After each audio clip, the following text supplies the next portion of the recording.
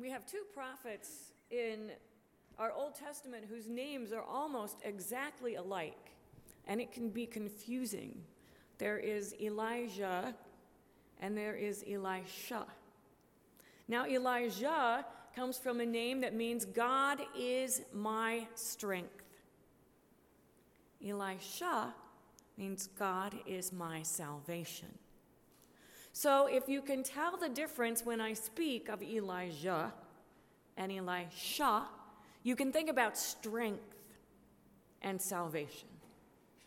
My friends, let us hear a story of Elijah and Elisha. Now, when the Lord was about to take Elijah up to heaven in a whirlwind, Elijah and Elisha were on their way from Gilgal. Elijah said to Elisha, "Stay here, for the Lord has sent me as far as Bethel." But Elisha said, "As the Lord lives and as you yourself live, I will not leave you." So they went down to Bethel.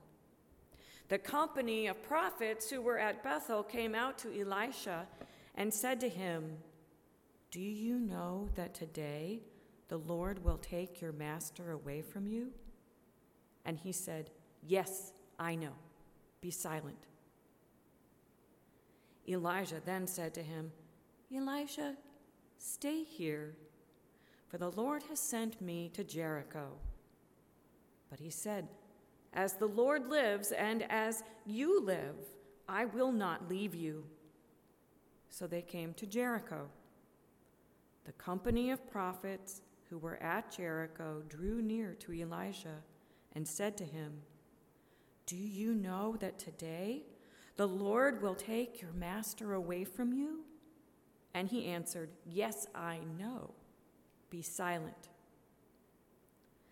Then Elijah said to him, "Stay here, for the Lord has sent me to the Jordan." But he said, "As the Lord lives, and as you yourself live, I will not leave you." So the two of them went on. 50 men of the company of prophets also went and stood at some distance from them, as they were both standing by the Jordan River. Then Elijah took his mantle and rolled it up and struck the water, and the water was parted to one side and to the other, until the two of them crossed on dry ground. When they had crossed, Elijah said to Elisha, "Tell me what I may do for you before I am taken from you." Elisha said, "Please let me inherit a double portion of your spirit." He responded, "You have asked a hard thing. Yet, if you see me while I am being taken from you, it will be granted you. If not, it will not." As they continued walking and talking, a chariot of fire and horses of fire separated the two of them, and Elijah ascended in a whirlwind to heaven. Elisha kept watching and crying out, "Father, Father, the chariots of Israel and its horsemen." But when he could no longer see him, he grasped his own clothes and tore them in 2 pieces. Then he picked up the mantle of Elijah that had fallen from him, and he went back and stood at the bank of the Jordan. He took the mantle of Elijah that had fallen from him and struck the water, saying, "Where is the Lord, the God of Elijah?" When he had struck the water parted to one side and to the other, and Elisha went over. When the company of prophets who were at Jericho saw him at a distance, they declared, "The spirit of Elijah rests on Elisha." They came to meet him and bowed to the ground before him. The word of the Lord. Loving and gracious God, we thank you for your stories. We thank you for the stories of ancient prophets who have carried your power and taught us and continue to teach us about leadership and your Spirit. Embrace us in the mantle of your Spirit now. And may the words of my mouth and the meditations of all of our hearts be acceptable in your sight, our strength and our Redeemer. Amen. This past Wednesday, I drove to Goshen, the Goshen Scout Camp in Virginia. I was the female scout parent. And I went around and I watched as scouts learned how to embrace a leather sheath they'd made for their pocket knife. I watched them make a shelter and then find their way using only a compass. I attended a flag ceremony at the end of the day. On Wednesday evening at the flag ceremony, I just stood back and watched as the flags were lowered and folded. On Thursday night, the scoutmaster gave me his scout shirt to wear, a shirt with all the emblems of accomplishment, pins and stripes, badges and stars and ranks and authority, and I felt so powerful. Just wearing the shirt. See, the scoutmaster didn't want me to be an outsider. He wanted to include me in the community and in the leadership. It was a mantle of leadership given to me for that brief moment. And I stood at the flag ceremony proudly in a Scoutmaster's fully decorated Class A shirt that had the Scoutmaster's name and a pin across it. But it wasn't just about me. It was about the future. Now, a mantle in the time of the prophets was a heavy woolen cloak, a sign of power. Before David became King David, he served King Saul, and wanting to be king himself, he cut off a corner of Saul's mantle to take it for himself. In the stories of Jesus, a woman with an illness says, if I just touch the hem of his cloak, his mantle, I will be made well. And she did, and she was. When Elijah went up on the mountain of the Lord with the earthquake, wind, and fire, he felt the presence and the power of God in silence. And when he heard the silence, he wrapped his face in his cloak, his mantle, and went out and stood in the power and the presence of God. Now, Moses had been on that same mountain and received power from God. And now that power is on Elijah.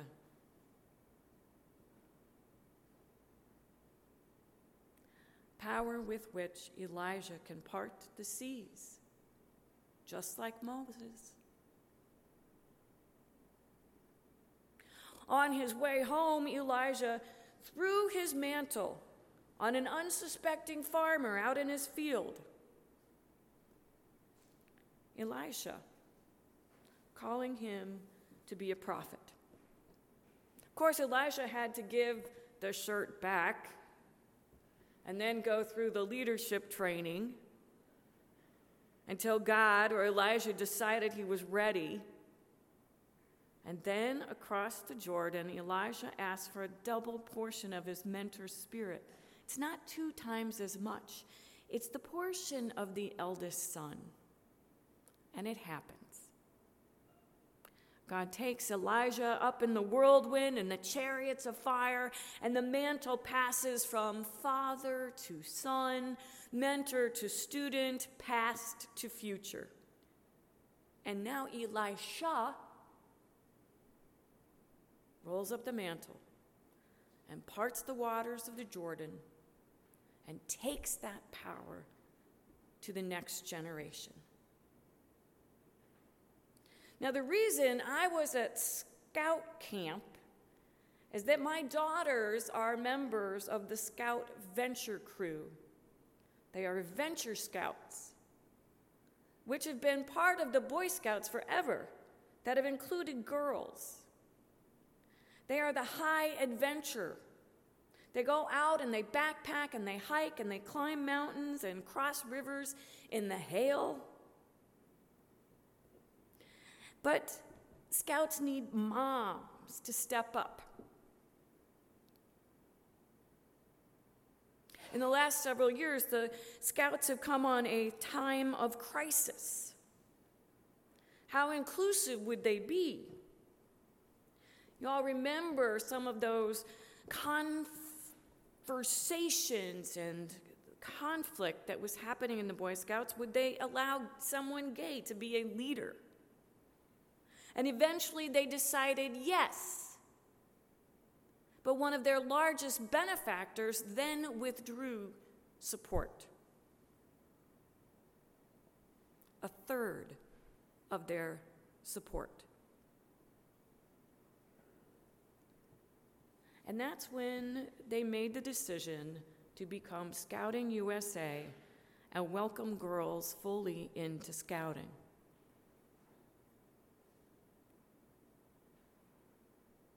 Some say it was simply a financial decision.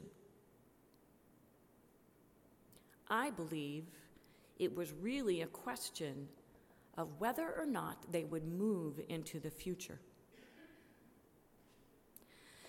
See, I listen to my children, my girls talk, and they live in a future where gender isn't so clear-cut. Gender lines are blurred for them. It's not at all unusual for our children to have classmates who are in transition to a different sex, or who don't fit into traditional understandings of male and female. And believe you me, it is a confusing world out there. I have to constantly ask my girls to explain it to me. Now, what does non-binary gender mean? How does that work out? Tell me the pronouns again.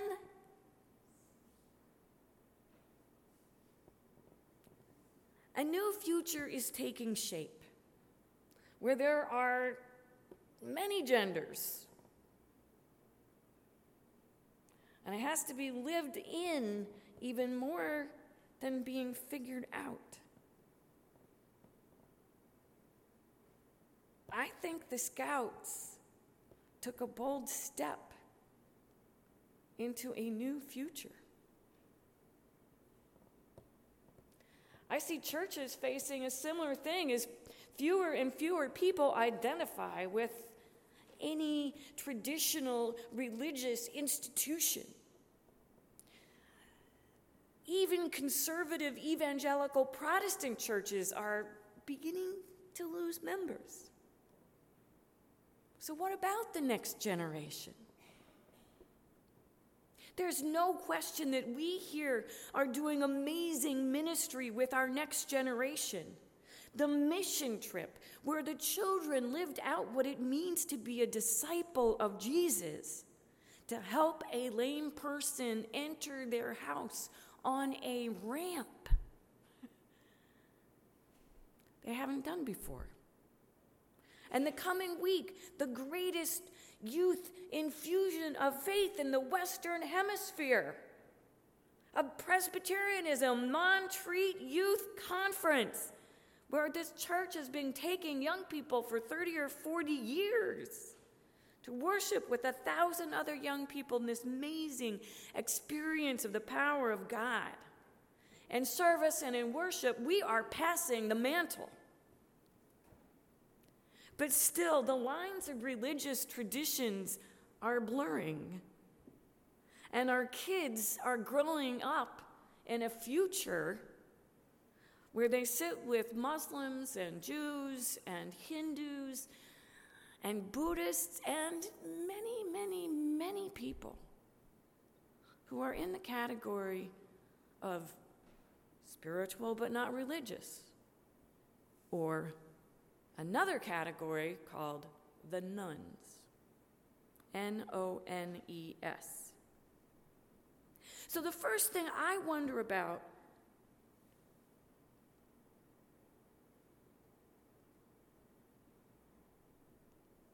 is there a Christian church where people of many faiths feel as welcome as followers of Jesus? I don't really know what that would look like or if that's possible or what integrity that has, but I wonder about a place in which Hindus and Jews can worship alongside of us. Where the power of love cancels out all that separates us. But I also wonder even more about these nuns. I do not like that word. I find it degrading. I often find great integrity in people who can articulate how religion has failed or harmed them or someone they have loved or just doesn't make sense. And I wonder about a Christian church for people for whom no name for God makes sense. Could people for whom no name for God makes sense be as welcome as those of us who humbly name God Jesus? And not to become something, but simply to be a nun.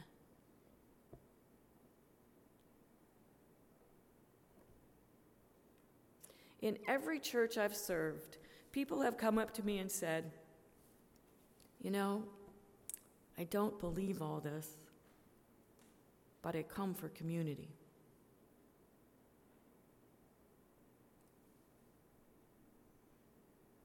And isn't that all of us from time to time? That in the end, it is about belonging?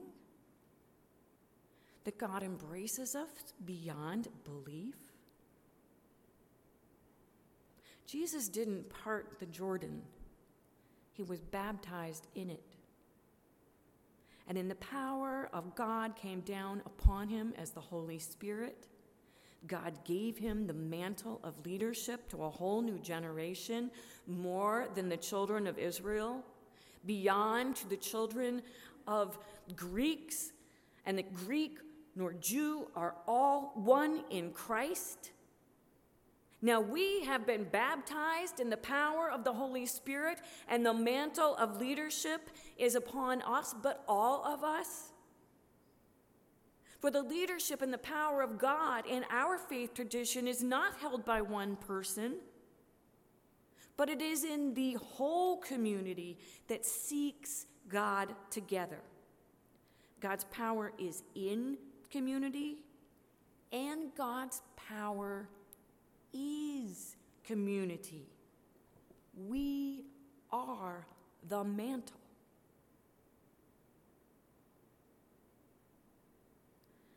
The future we face is as complex and confusing as ever. The clearer we are about being a community of love, first and foremost, period, the more open and flexible we will be for the future God is creating and calling us into. And I think this is true for our families, for our places of work, and for all the communities to which we belong. Yes, Jesus has brought us here. Jesus has embraced us. And we are a community of love. And we are the power for the future. From Moses to Elijah to Elisha to Jesus to us, God has passed that mantle of leadership.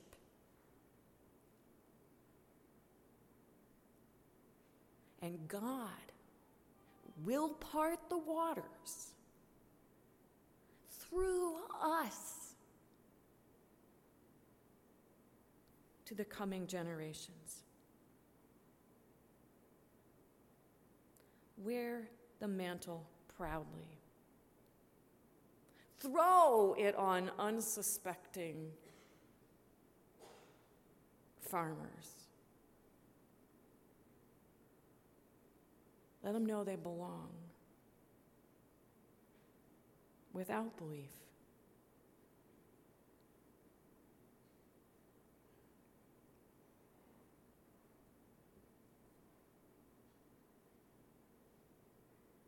That's leadership for the future.